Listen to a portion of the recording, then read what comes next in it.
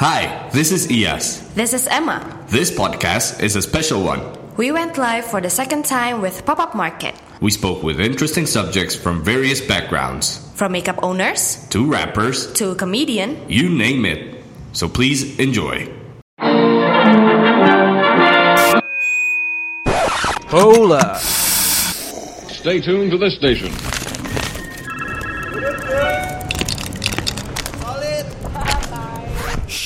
Magna Talks, you listen.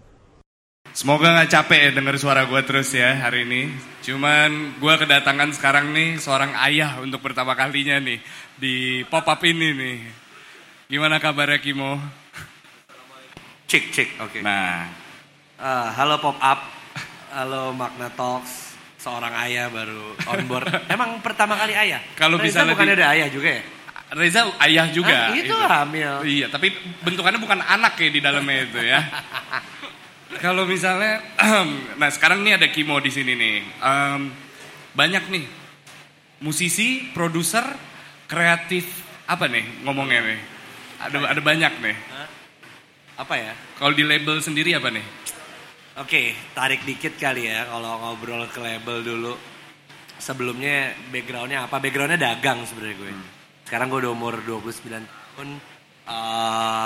Lama bisnis itu ya bisnis dagang sebenarnya. Dulu udah total sih udah belasan tahun dagang, dari dagang makanan, dagang minuman, dagang barang haram belum ya. Oh belum ya? Belum. Ya mau jadi narcos gitu enak sih, kaya kayaknya ya. Cepet kayaknya ya kan? ya. Narcos Iya, tuh kayak kaya banget. Kalau nonton filmnya, wah gimana ya kalau bisa dagang kokain gitu enak banget. Dagang kokain, dagang apa. Nggak, tapi gak nyampe sana lah. Ntar bingung ngasih makan anak apa. Marketnya gimana kan? Ya. Takutnya gak halal juga. Iya. Ntar ditangkap polisi ribet. Jadi Mau pakai ini? cek. Cek. Oke. Backgroundnya dagang, terus 8 tahun yang lalu ngerasa kalau landscape-nya Jakarta Selatan pada saat itu ngelihat banyak banget anak-anak muda yang punya bisnis, yang bikin bisnis. Pokoknya di mana transisi bisnis tuh jadi lagi mau ke lifestyle. Oke. Jadi tuh kurang lebih gue aware itu 8 tahun, 9 tahun yang lalu lah. Gue lihat di Jakarta Selatan, ya terutama di Jakarta, ngelihat banyak banget anak muda yang ngelihat bisnis itu seolah-olah kayak lifestyle. Berarti saat itu bisnis yang lagi in banget tuh apa aja sih? Apa teman-teman dari 707 kah? Atau... Dulu kalau ngomong generasi lagi ya. Wah ini kalau ngomong generasi seru banget nih kalau di piramidanya. Ini waktu gue 45 menit apa berapa? Oh bisa 45 hari juga bisa. Umurnya berapa ya? Gue boleh nanya, sorry. Gue 23. Dulu tuh kalau pernah kenal ada namanya Anton Wirjono lah ya kalau pernah denger. Iya. Ya itu kalau di piramida landscape-nya music industry, underground atau levis atau apalah bahasanya, dia termasuk bapaknya lah ya. Terus kalau di lifestyle mungkin berarti yang gue... Future 10 ya? Yes. Jadi Anton Wirjono mungkin kalau gak ada yang tahu dia salah satu inisiatornya Good Step and then Bright Spot bareng Leonard dan lain-lain. Nah yang gue tahu pada saat itu tuh gue mengidamkan dia. Terus di lifestyle itu ada namanya Mas Feli. Dulu gue lumayan ngefans sama dia. Legendaris ya. Maksudnya piramida teratas nih kita ngomong ya. Jadi kalau ngomong piramida. Mas Feli a.k.a. Johnny Depp ya? Yes. Jadi kayak kalau ngomong piramida teratas pada situ kalau di musik gue kayak mendewakan. Ya kita dulu kan semua orang pasti ada role-nya gak sih? Iya. Yalah ya. Maksudnya di luar negeri lo lihat siapa. Di dalam negeri siapa yang akhirnya menginspirasikan lo to make something. Benar. Ya maksudnya kalau gak ada inspirasi makna mungkin juga gak ada. Betul. Pun pop up pun juga gak ada and so on. Selalu ada superior dan inferiornya lah. Nah dulu superior yang gue lihat ada Mas Feli juga. Ada Jason yang buat Potato Head. Terus banyak lah pokoknya ada Habibie gitu di music, di motorcycle. Otomotif ya. Yes dan lain-lain. Ada Vero juga. Maksudnya dulu tuh gue ngelihat kayak orang bego gitu karena dulu tuh gue kebetulan seangkatan bareng istrinya Kinan, Gian. Oke. Maksudnya Gian, Kalula kalau dilihat di ini. Dulu tuh kita no one tau Bo. Berarti masih mengidolakan ya? Asli. Masih tahap kayak nih ngeliat gitu. Maksudnya kayak wah gokil nih. Dulu kalau misalnya mau tahu movement music, pernah denger namanya Bengkel Night Park gak sih? Iya. Sekarang ini ya Lucy ya. Yes. Yeah. Jadi kalau pernah datang ke Lucy, datang ke Goods Diner, ada Palace ya. Sebelum Palace tuh Potato Head Garage kan. Sebelumnya lagi tuh Fable. Fable di belakang. the whole place itu namanya, kalau kita pernah nyebut sekarang, community hub. And then lo biar nyebut compound, anything lah. Tapi sebelum itu mereka nyebutnya bengkel night park, lo bayangin. Jadi dulu tuh klub gede. Kalau tarik mundur lagi sebenarnya ada lagi namanya Parkit dulu di Tamrin, tapi itu kelewatan jauh lah. Tapi dulu di music industry itu ada bengkel night park yang kebenaran GM-nya Anton Wirjono. Lagi-lagi. Ini seru nih obrolan ini karena menurut gue nggak ada mereka, nggak ada gue, mungkin automatically nggak ada ini semua. Benar. Gue boleh bisa ngomong gitu karena semua pasti inspirasinya arahnya sama. gitu lah ya. Peer to peer, network to network, people to people, and so on lah. Jadi pada saat itu gue cuman ngidolain gila ya. Dulu tuh kalau lo inget di Palas masih ada, di belakang tuh ada VIP place gitu, Bo. Jadi kalau lo langsung Palas di belakang itu ada kayak lantai 2 gitu. Terus itu ada kaca, di situ outdoor. VIP. Yes. Iya. Jadi dulu itu pas masih bengkel night park, gue tuh inget banget kalau gue datang ke situ bareng siapa ya? Ada Kalula zaman dulu masih kenalan lah. Iya. Terus ada Putra Petir, Angelo yang sebelum orang-orang ini akhirnya pada buat Maris lah. Gue kenal Indro pun juga pada satu di situ. And then pas gue ngeliat itu, nah di bengkel night park itu ada movement namanya Beat Fest kalau pernah dengar. Beat Fest ini sebelum We The Fest, sebelum apa, dulu ada Soundshine ini I.O. di-lead sama Hanin itu Mas Hanin itu yang nge-build Aksara. Cyclo juga. Yes, benar. Cyclo. Dulu Hanin kolaborasi sama Anton Wirjono and then feature 10 buat namanya Beat Fest. Ini festival yang gokil banget. Yeah. Ini sebelum Turn On Plastic mungkin, atau barengan. Dulu kayak kenal. Ini zamannya Soul Nation berarti. Ya mungkin gitu ya. Kalau On The Landscape kita mungkin pada saat itu Adrian Subono punya, ini punya Java Soul Nation, punya Java apa lagi? Java Rocking Land. Nah gitu-gitu lah ya. Itu bisa dibilang majority audience ada di sana. And then mereka trying to be lavish banget. Yeah. Ngerti kan lo? Terus yang kita ngelihat, lo bayangin deh dulu terakhir dengan nonton Tame Impala di Indonesia kapan? Gue gak tahu deh. Umur lo ya, maksudnya Tame Impala pernah main di Indonesia di Senayan. Istora Senayan pembuka Bara Suara. Sebelum itu dia udah datang ke Jakarta, itu di Beat Fest. Oke. Bareng MGMT. Oh gue ingat, iya. Bareng Phoenix. Iya. Maksud gue kayak, man dulu tuh gue gak tahu Tame Impala tapi lo udah berani put a lot of risk untuk membawa ke sini. Yes. Jadi lo bisa ngebayangin movement underground tuh segitunya. Ini makanya intro gue agak sedikit panjang sebelum nyampe ke pertanyaan lo tadi. Tapi basically pas gue datang ke bengkel night park, which is tuh sangkatan bareng Gianni Fajri, bareng Kalula, bareng Indro, bareng anak itulah. Kita tuh no one gitu, Bo.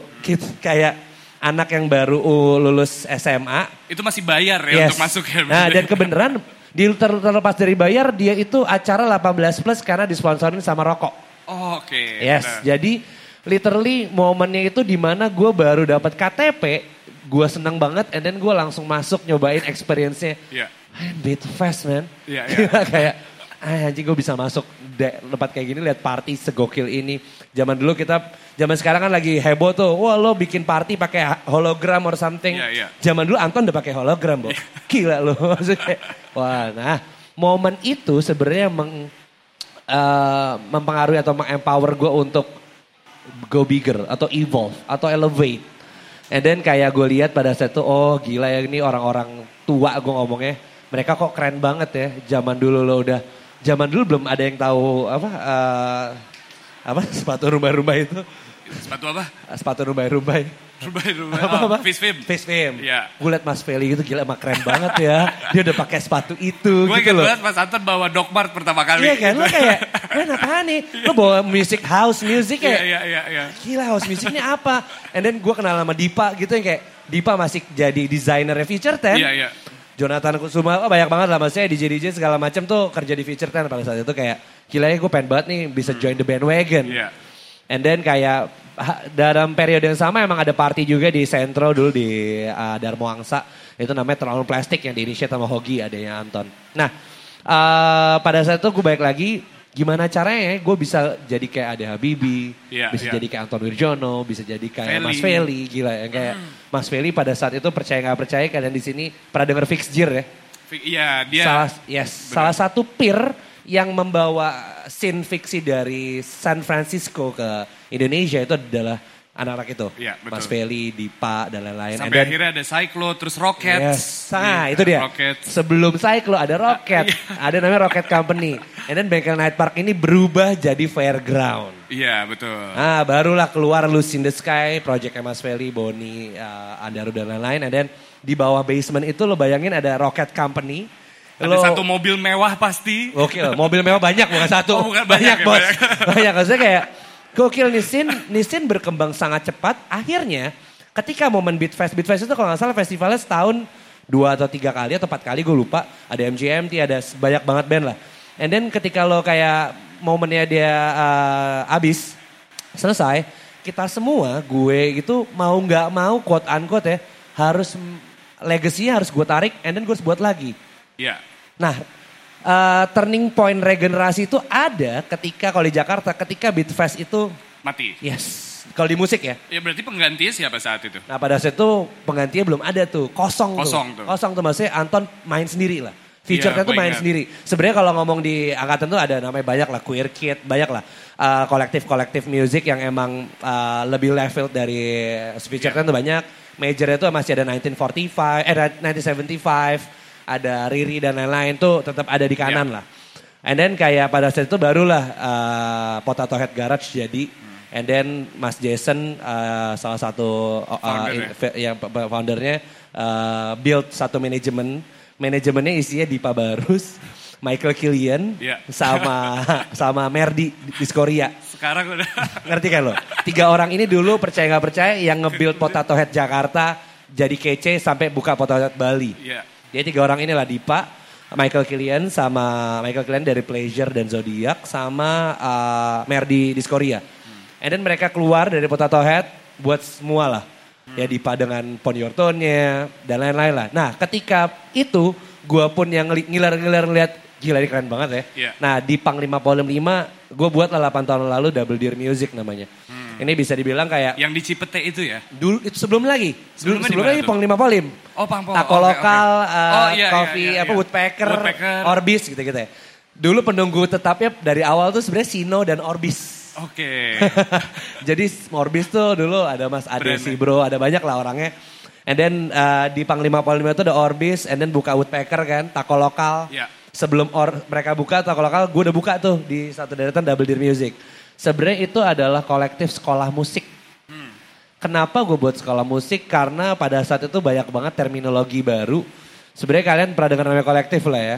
Kolektif, community, it's the same thing sebenarnya. And then banyaklah kolektif orang trying to replicate the movement. Iya. Atau trying to, gak replicate bahasanya, untuk meneruskan legasinya. Akhirnya membuat kolektif lain lah.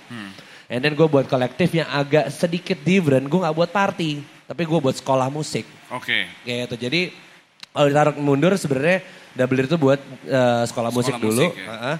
Sekolah musiknya emang yang arahnya agak elektronik kali ya ngomongnya ya. Akhirnya disitulah jadi Double Deer, and then kayak dari sekolah musik gue buka banyak banget bisnis unit lain. Ada record label, sebenarnya biar kebenaran kayak anak-anak gue pada main di sini hari pertama ya. Iya, betul. Double Deer Academy kan. Benar. Jadi sebenarnya terminologi Double Deer Academy baru muncul 2 tahun yang lalu. Dulu namanya Double Deer Course Digital Music Production doang sebenarnya. Yes. Jadi sebenarnya dulu ininya cuman bisnisnya cuman mengajarin orang yang nggak bisa main musik jadi bisa main musik. Oke. Bukan instrumen, Bukan instrumen ya. Jadi, itu yang membedakan. Yes, lo bisa produce music only with a laptop gitu. Gimmicknya till now masih ada kayak gitu. Nah dulu ketika lo masih kayak ngiler-ngiler nih, orang-orang Fairground Future 10 lagi ada acara. Kan tuh ada jeda di mana Om Anton, Hogi main di Dragonfly terus nih. Iya. Jadi kosong nih. Gokil. Itu tuh. Itu kan. Back in the days ya. Back in the days ya kan. Nah lo berarti nemuin celah kan nih. Iya bener. Kayaknya gue harus bikin sesuatu nih. Motivasi lo waktu itu tuh apa sih? Oke, ini pertanyaan bagus banget. Emang lo bagus jadi jurnalis ya? Motivasinya sebenarnya dulu nih terus terang gue belum mikirin nyari duit untuk ngasih makan gue dan ngasih makan istri gue yang belum ada. Karena masih ngikutin tren kan. Yes, Hype jadi di sini. gue lo lihat landscape trennya kayak gokil tuh pas gue buka nggak lama kemudian Tako Lokal buka, Bo. Iya. Nggak lama kemudian Sana Studio ya? Bukan Makanan juga gue lupa lah di situ juga. Mangi ya? Mangi, gokil. Ya itulah. Gak lama, setahun kemudian teman-teman gue Dimas Indro, terus Putra Petir, Angelo buka Maris. Daerah Pangpol. Gak lama lagi seberang Maris buka Woodpecker, grupnya Woodpecker apa sih? Futurama. Ya itu nama gedungnya apa? Aduh gue lupa. Tahu kan lo seberang Maris. Gue lupa. Ya akhirnya Futurama buka di situ sebelum di Kemang ya. Jadi Panglima Polim itu semacam jadi distrik anak-anak angkatan gue. Tapi ini sebelum itu ada distrik lain. Yaitu Kemang. Oh Kemang udah ada, benar. Nah ini kan perpecahan ketika Kemang lagi pudar-pudarnya. Yes, ada Aksara dulu kan. Maksudnya Aksara, ada FJ on 7, ada 707 itu agak beda kolektifnya maksud gue bukan. Kalau di music sebenarnya distriknya emang ada 2. Kalau tarik ulur lagi ada Capital, brand baju Capital. Capital memang di Pangpol. Itu di Pangpol, Kims dan lain-lain. Maksud gue kayak ada Stepa dulu gokil lah. Itu ada nongkrongnya ya Regan segala macam nongkrong di sana. Tapi menurut gue, maksudnya kayak tongkrongannya itu ketuaan Bo untuk dibahas ini kayak. Jadi paling mentok emang bahasa di, bener kata lo, di FJL. Kalau di situ abis itu lo ada Kasa. And then ada 707, yes. Abis itu ada Monka Magic. Toko vinyl yang bisa dibilang cukup oke lah secara kuratori. Belum ada Santa, belum ada Blok M, belum tuh. Dan kayak another district sebenarnya bedanya nggak jauh dari 707 dan lain kita buka di Panglima Polim. Nah, landscape Panglima Polim ini kita bentuk sedemikian rupa jadi sebuah movement yang kecil banget untuk impactnya sebesar sekarang. Benar. Jadi dulu percaya nggak percaya kayak salah satu founder Double Deer tuh Coki KPR. Jadi yang buat namanya Double Deer tuh Coki sebenarnya. Yoi, vokalisnya kelompok Rubang Roket. Dia terbentuk karena ada rumah Double Deer. Lo kalau misalnya gue boleh jujur kayak pertemuannya Coki dengan Iba Mastro menjadi Elephant Kind itu ya di Double Deer. Oh gitu. Okay. Jadi dulu pun juga ada bandnya Kalula. Bukan murid kan mereka? Bukan, jadi kayak Double Deer tuh kayak gini nih nongkrong doang. Lo mau ngamer ya ngamer, lo mau yang ngebir ya ngebir. Ada sekolah musiknya, ada studio musiknya. Sesimpel itu sebenarnya Jess. Jadi kita create kayak gitu, and then kalau lapar tinggal nyebrang, ngopi tinggal, ngerti gak sih lo? Ngopi tinggal situ, BM beli sepatu tinggal jalan ke Maris gitu-gitu. Ada Velodrome dulu. Yes, fiksi tinggal nyebrang gitu-gitu lah. Jadi satu toko kan? Yes, jadi kayak distriknya kayak gitu. Nah kalau ngomongin motivasi emang bener-bener pada saat itu gue buat itu hanya pengen meneruskan legacy mereka awalnya. Karena merasa kayak gue dituduh untuk membuat ini kayaknya pada saat itu. Jadi karena gue salah satu korbannya yang movement mereka libatkan, mau gak mau gue harus nerusin. Ada beban itu loh. Iya. Dan mungkin salah satu faktor lain peer pressure.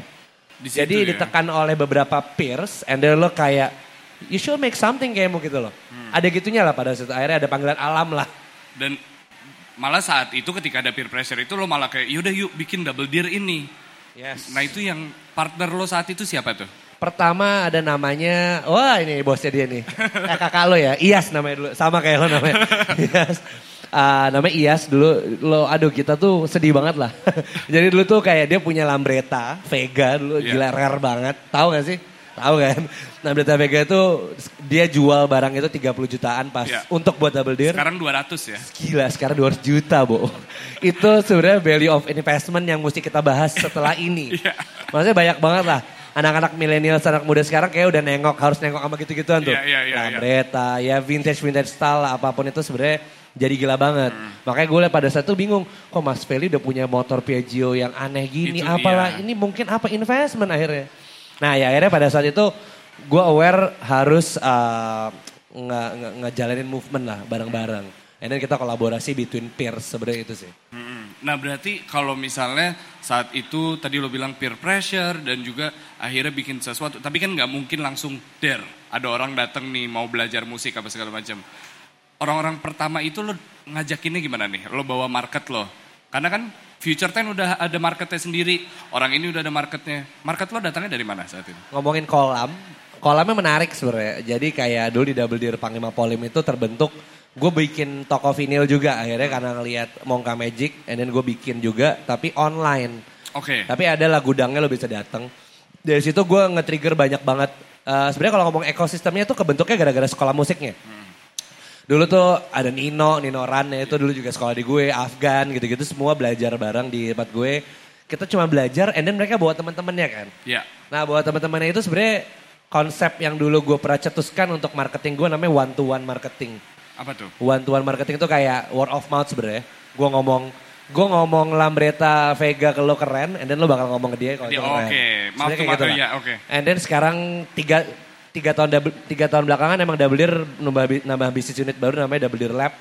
Double Lab ini sebenarnya spesialis expertise agency khusus peer-to-peer marketing. Oke. Peer-to-peer marketing ini sebenarnya mengelevate, mengescalate modul marketingnya one to one. Peer-to-peer itu berarti kayak Makna ngobrol sama Maika, dan Maika ngobrol sama Double Deer. Jadi lebih peer-to-peer lah, community to community. Jadi sebenarnya itu yang gue buka kemarin. Tapi kalau lo nanya traffic source-nya orang pada datang ke Double Deer and then kita buat movement bersama, itu bener-bener kayak pada saat itu ya Ibam datang. Sebenarnya Ibam datang itu awalnya sebenarnya kalau gue tarik mundur lagi ada, pernah denger Neo Nomora gak sih? Kakaknya. Ratih ya. Ratih itu datang ke Double Deer gara-gara pengen bikin lagu, bikin album. Rekamannya kebetulan di Double Deer. Oke. And then dia bawa adeknya, baru pulang dari Australia. Oh gue tahu ceritanya. Iya kan, ketemu Coki gitu loh. Jadi kayak, you should believe yang namanya terminologi ngobrol dan kenalan. Ini kalau gue tarik mundur lagi, saat itu Ibam datang udah ada track ya kan? Udah benar-benar. Udah ada track, and then ketemu Coki. Kayak gitu loh, maksudnya we're talking about movement sekarang. Kalau ngomong movement berarti harus ada snowball effect yang mesti kita lanjutin terus lah. Jadi traffic source-nya gitu, and then gue ketemu siapa tuh, dulu tuh ada bandnya Kalula, terus ada bandnya si TJ-nya Bara Suara, sama Yosa bassisnya Eleven kan sekarang. Dulu tuh nama bandnya LCD Trip, rekaman di situ. Terus akhirnya Iga Masardi pun sering nongkrong di situ. Sebelum ada Bara Suara nih. Akhirnya movement suara disco pun, kalau kalian pernah dengar suara disco, initially itu gue yang buat kan, bareng Deva, bareng apa segala macam. Meetingnya di situ. Jadi suara disco pertama tuh di Edge Gourmet, kalau pernah datang.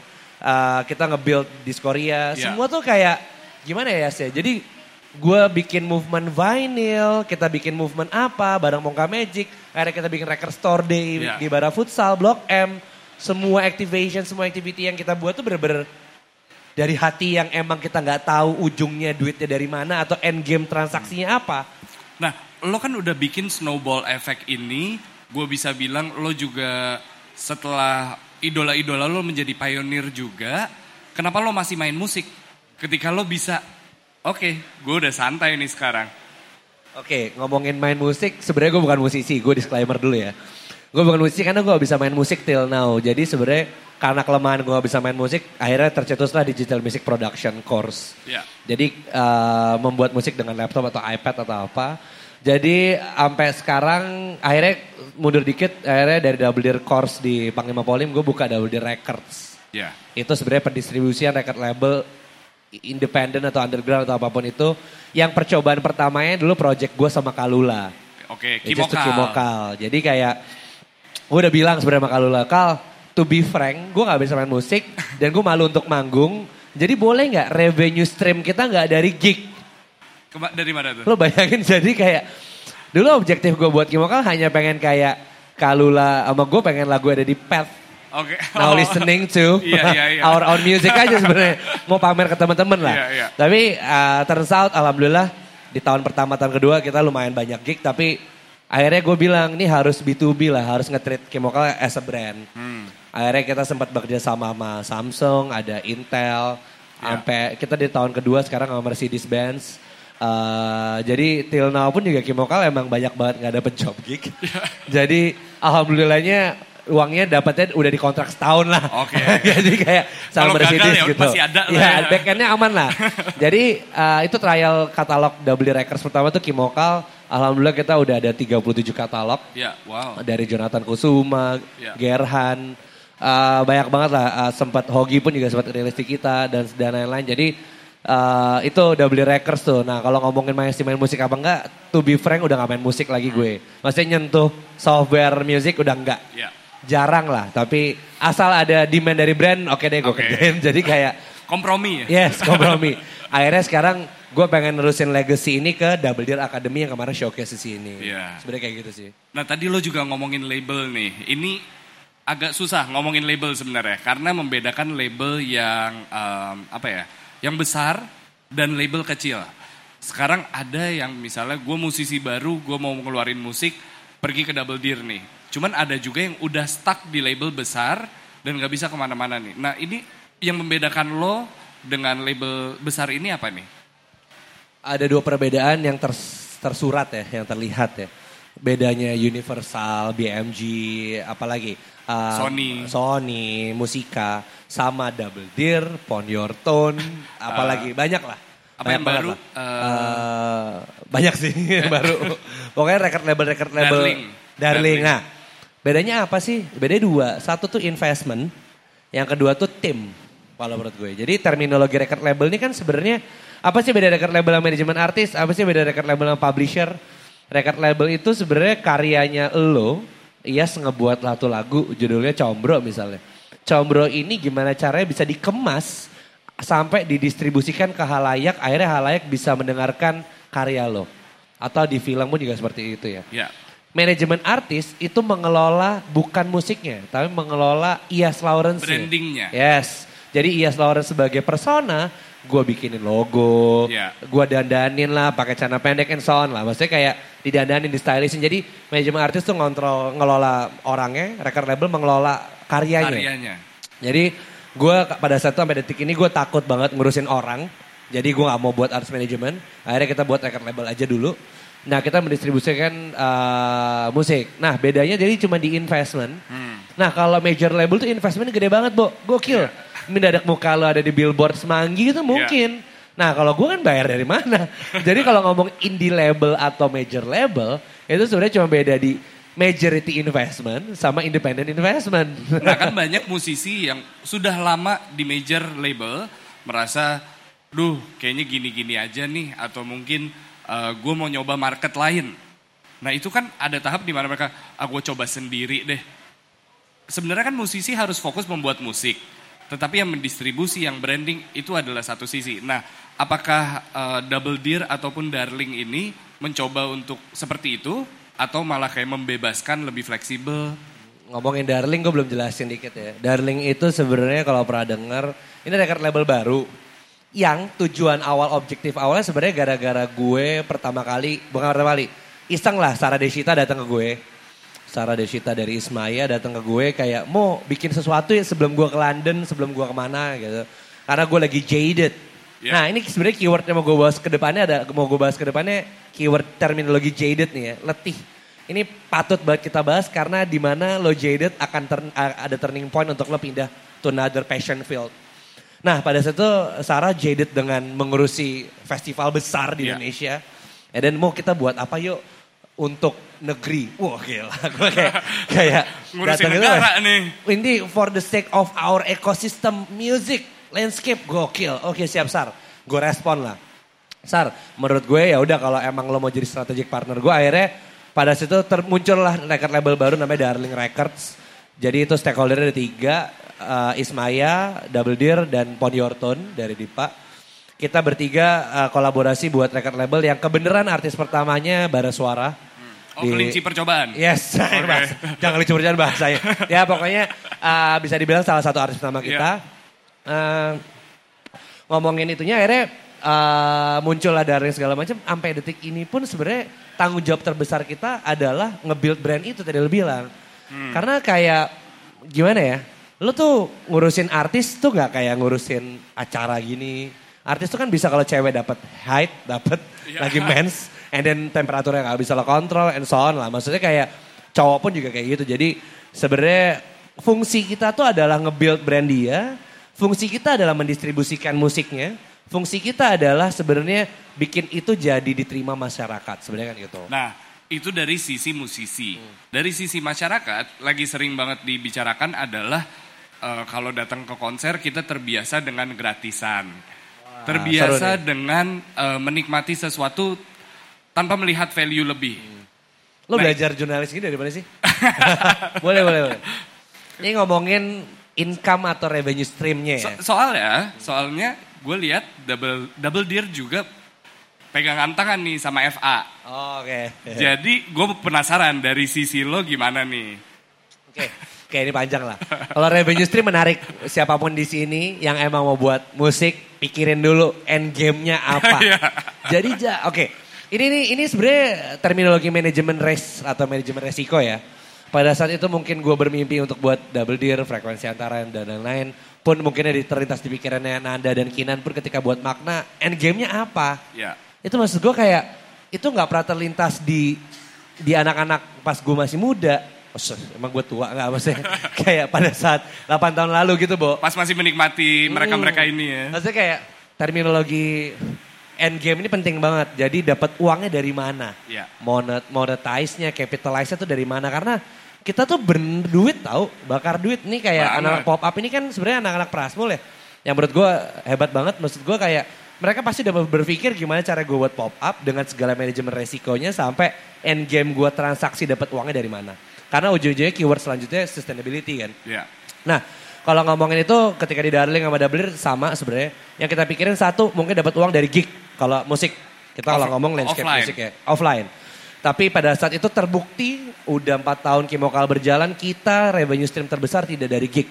Oke. Tapi dari B2B partner atau strategic partner sama brand-brand yang butuh ini. Nah ngomongin revenue stream bahas simple deh. Kimokal lo kalau buka di Instagram followernya cuma 4 ribuan kok. Gak banyak karena kita akuin, kita admit musik kita seniche itu. Yeah. Dan kita juga bukan marketeers banget. Orangnya kita bukan marketing person, kita bukan branding person. We don't know anything about itulah. Akhirnya gue decide untuk bikin Kimokal yang cara nyari uangnya dari mana. Cara nyari uangnya sebenarnya sesimpel ada 2 nih kalau kalian brand-brand komersil ya. Let's say gue posisinya brand rokok. Yeah. Brand rokok tuh butuh apa sih? Kalau brand rokok mau tapin nama Iyas Lawrence sebagai KOL brand rokok, gue gak akan butuh Iyas untuk menjual rokok gue, bener gak? Karena gimana ya? Lifestyle. Iya, maksudnya kayak ngapain gue invest ke Magna atau ke Double Deer atau ke Iyas Lawrence untuk ada KOL lah, ya terminologi KOL, influencer segala macam, tapi gak ada impactnya ke bisnis gue. Bisnisnya apa? Dagang rokok kan? Misalnya Mercedes datang ke lo. Oh gue datang Kimokal, emang akan dengan dia invest ke Kimokal sekian ratus juta apakah balik jadi mobil? Kan gila tau. Nah itu sebenarnya kalau di perusahaan-perusahaan besar ada namanya Consumer Activation Group, Consumer Engagement Group, Tokopedia berduit sebanyak itu, apakah dapat itu? Kan hanya untuk sounding. Ya makanya biasanya ada 3 yang dia expect, awareness, engagement, sama conversion. Jadi kayak ini agak sedikit marketing ya. Gue bukan S1 tapi kayak. Kita sama-sama belajar di sini. Ini kayak. Yang mesti lo tahu apapun yang lo mau buat, mau platform, mau band, mau apapun end game-nya kan revenue stream. Yang lo mesti lihat ketika lo bekerja sama brand besar untuk jadi salah satu revenue stream lo mesti lihat brand itu mau incer imagery atau conversion or sales bahasanya ya. Iya, iya. Jadi kalau misalnya brand itu datang kayak cek, gue mau build komunitas di sini, gue mau ini berarti dia mau imagery. Berarti make sure brand itu harus relate sama DNA brand yang mau gue build.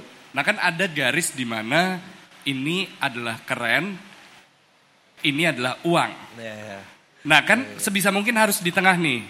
Apalagi untuk industri yang meyakinkan orang kayak, lo bikin musik sini aja nih. Lo meyakinkannya gimana nih? Lo sebelum di Magna tuh di Vice bukan sih? Oh pantes. Oke. Ini how to convince sebenarnya karena keluar ya jurnalistik. Beberapa kali emang gue ngobrol-ngobrol tuh selalu oke, nggak gue lewat. Tapi maksudnya kayak gimana cara yakinin brand karena kalau lo ngomong kolamnya, lo buka deh, boleh buka Instagram Double Deer, Instagram Kimokal, Instagram siapa, numbers kita really small, kecil banget, targeted banget or something. Tapi how to convince the brand sebenarnya tadi gue bilang, jadi kayak once lo ngomongin, gini deh. Mundur dikit tadi Iyas ngomongin keren ya. Coolness ya. Gue nanya sama semua satu gedung ini. Coolness itu how to measure the coolness sih. Ada yang bisa jawab gak sih? Gak akan ada nyet. Gak ada Gimana teorinya. Parameter pengukuran coolness itu apa aja? Gokil lo bilang gaya lo cool ya Bo. Apa? Maksudnya coolness itu bisa diukur kalau secara data apa bisa diukur? Mungkin harga. Gak juga sih menurut gue. Tapi maksudnya kalau ngomongin harga banyak mungkin yang dananya dari thrift shop atau apa. Harganya gak terlalu mahal. Dan dana cuma berapa, nggak bisa lo measure. Belum ada parameter-parameter yang valid ataupun matrix yang valid untuk mengukur coolness. Benar. akhirnya Instagram muncul dengan namanya platform Instagram followers, engagement. Maksudnya itu baru bisa sedikit diukur. Ada faktor Yes, insight. tapi kalau lo ngomongin itu kan engine. Terus kalau ngomongin itu, lo ngomongin audience, platform, and network. Aduh panjang banget lah. Jadi kayak sebenarnya itu kan semua diciptakan oleh apa ya terminologi coolness itu intinya gak bisa di-measure. Jadi kalau ngomongin keren agak bahaya tuh kalau di gue. Jadi ketika gue ketemu Mercedes lah misalnya.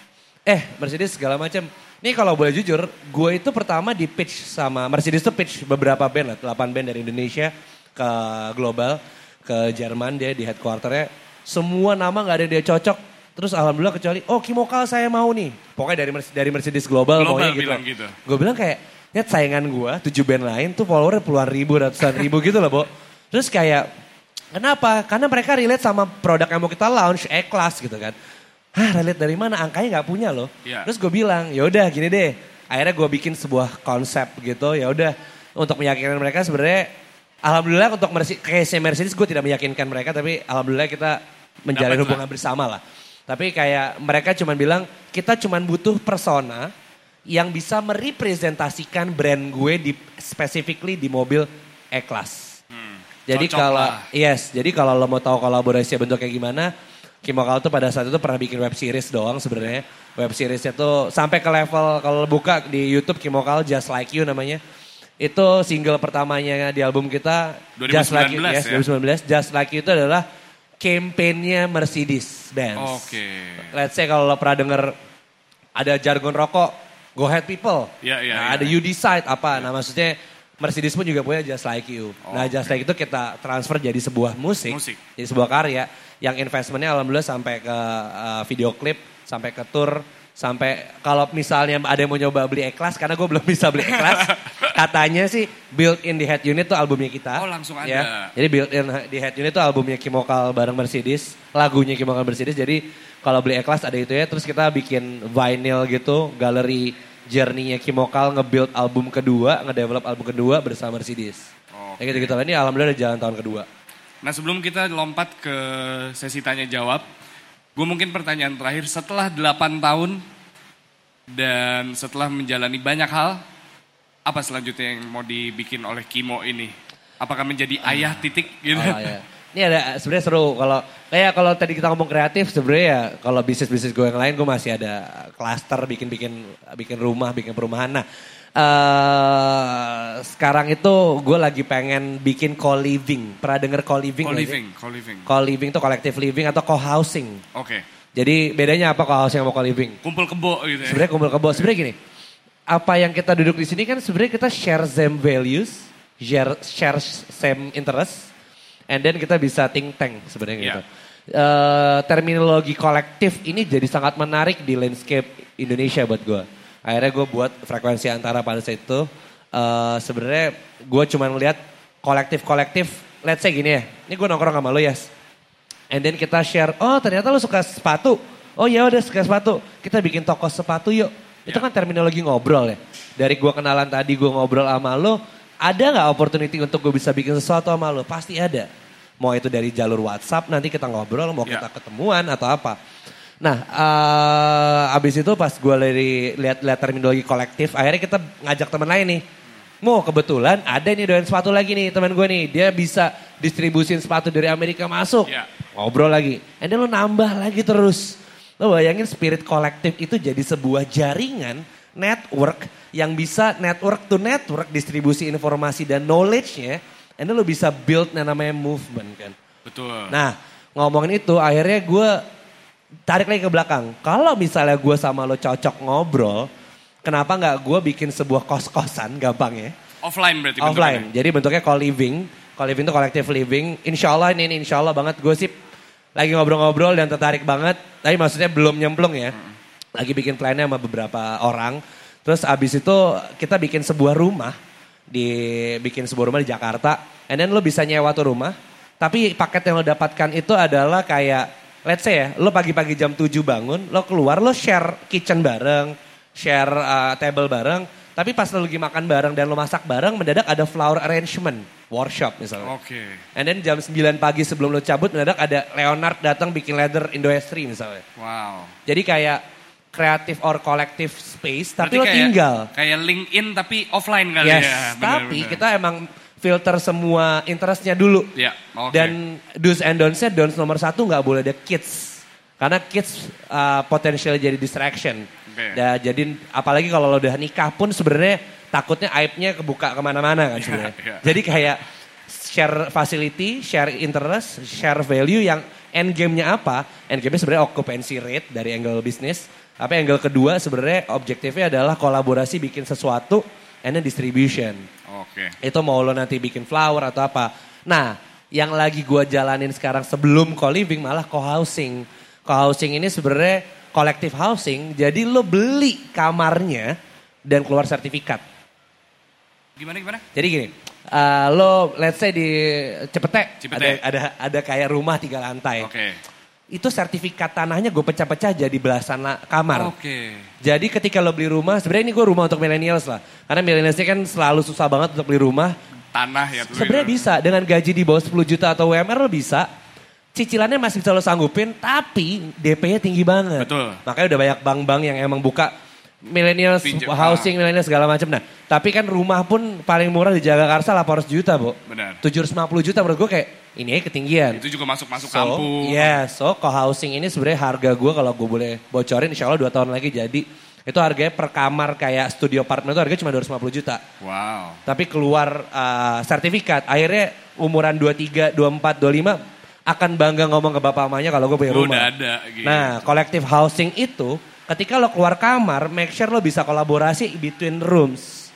Oke. Walaupun ini sebenarnya too dreamy ya buat gue. Iya, Sebenarnya ini ketika gue ngobrol bini gue gak setuju. Ngapain lu buang duit buat kayak ginian? Tapi ketika kayak ya selalu banyak TikTok yang emang gak pernah kayak anjing apa sih. Akhirnya gue bikin collective housing itu untuk kayak sebenarnya gue believe ya namanya kecocokan antara gue berdua sama lo tuh bisa Menjadi bikin sesuatu. Terminologi gue kenalan, ngobrol, gue believe banget bisa jadi sesuatu. Makanya terminologi kolektif menurut gue sangat dahsyat banget maknanya kalau misalnya kita bisa manage semua tensinya. Iya. Itu sih. Oke kalau gitu. Berikan tepuk tangan dulu untuk Kimo. Kita masuk ke sesi tanya jawab sekarang.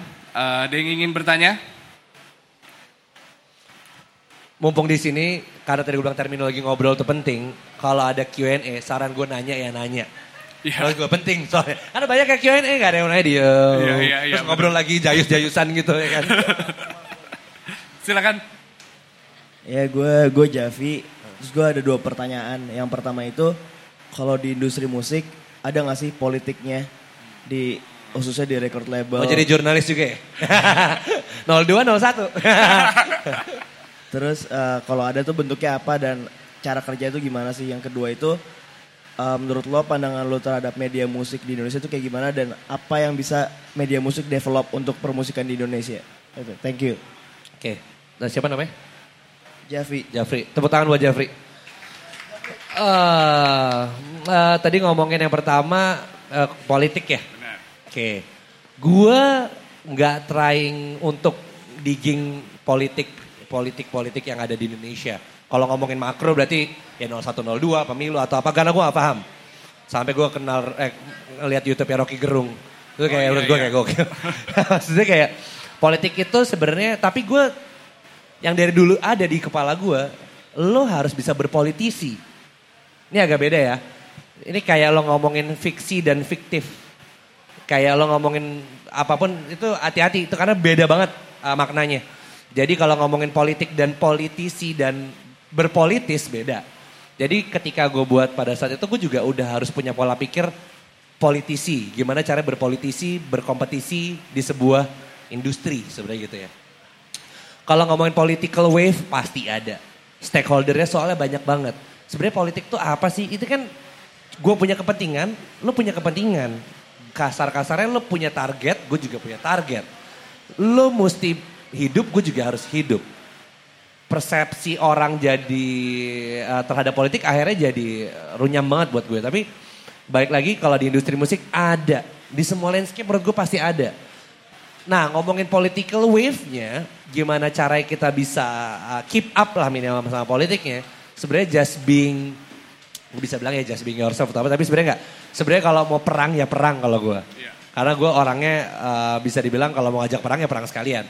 Tapi berantem ya berantem. Tapi basically politik ada. How to cracknya gue gak bisa ngasih tahu secara detail karena panjang. Karena lo ngomongin politik, gila nih kalau gue boleh ngomong jujur lah. Spotify kenapa gak ada headquarternya di sini? Itu ada salah satu record label gede yang gak bisa gue sebut siapa. Minta jatah preman untuk Spotify bisa ada headquarter di sini. Gila gak sih lo segitunya? Maksudnya kayak Spotify ini gede banget tuh penggunanya. Dan itu secara tidak langsung menghambat musisi untuk berkarya. Politik tuh selalu ada. Tapi makanya menurut gue, kalau lo ngomongin terminologi politik gampang gini deh. Rather you go bigger, you go different. Itu salah satu statement gue. Karena kalau lo go bigger, political wave-nya makin gokil. Tapi kalau lo go different, ya lo punya jalur sendiri yang wave politiknya bisa lo maintain minimal. Jadi satu, itu pertanyaan pertama itu. Ngomongin pertanyaan kedua, kenapa Rolling Stone tutup, kenapa... sebenarnya ngomongin media musik, ngomongin tarik lagi mungkin Vice kenapa heboh juga kemarin. Ngomongin kayak gitu-gituan, kalau yang gue crack satu sebenarnya. Media itu jangan sampai Jakarta centric. Benar. Ini penting banget ya. Gue punya pengalaman lama ngobrol sama Juice Magazine pun juga. Juice Magazine itu distribution nasional, tapi kenapa kontennya Jakarta banget. Pun juga Clio, pun juga Grazia. Banyak banget lah media-media majalah yang menurut gue sekarang flop dan mereka terminate korporasinya karena sebenarnya salah satu faktor dari salah banyak faktor itu adalah konten yang mereka distribute terlalu Jakarta centric. Kita sama-sama agree dulu ya, Jakarta sama Bandung aja ada gap knowledge. Apalagi Jakarta sama Malang, apalagi Jakarta sama apa. Makanya ya, yang hidup sekarang adalah Trubus ya. Yes. Karena tanaman itu semua. Tanaman itu gokil. Nah, jadi kalau ngomongin industri media, hati-hati tuh. Karena apalagi ngomongin landscape media, gini nih, kalau ngomongin dulu ya, dulu gak tau ngerasain ya. Dulu kan nih konten, televisi atau radio atau apa mediumnya, terus user atau audience, pendengar, penonton. Sekarang konten, medium, konten, mati gak lo? Gila, nih kalau ngomongin terminologi media nih, karena media sekarang Reza pun udah bisa jadi media. Semua udah bisa jadi media atau medium. Mediumnya beda-beda, ada Instagram, ada Twitter, ada apa, ada segala macam. Jadi kalau ngomongin digital sekarang, alhamdulillah lalu lahir di dunia yang udah dengan gadget. Maksud gue dulu tuh media ya pasif banget, Bo. Lo ngomong apa, ya mau gak mau lo telan karena lo gak bisa bales. Gila, makanya zaman dulu bisa orang salah ngomong dikit, zaman Pak Harto ya, lo bisa dash gitu. Maksudnya lo salah ngomong, lo bukan salah ngomong, lo ngomong yang menurut dia perspektifnya salah. Makanya membentuk opini kan. Jadi kalau ngomongin industri musik, media masih penting as long as yang lo build, yang lo deliver itu nggak terlalu Jakarta centric.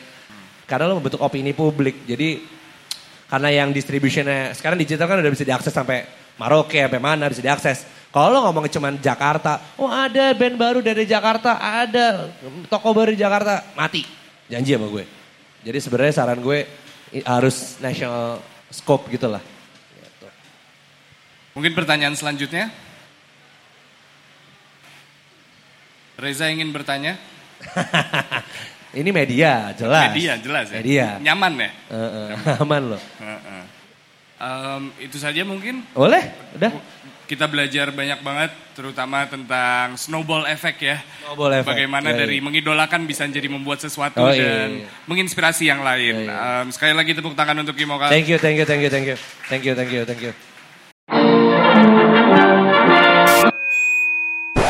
Hola.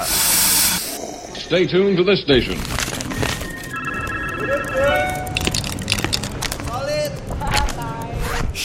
Magna Talks. You listen.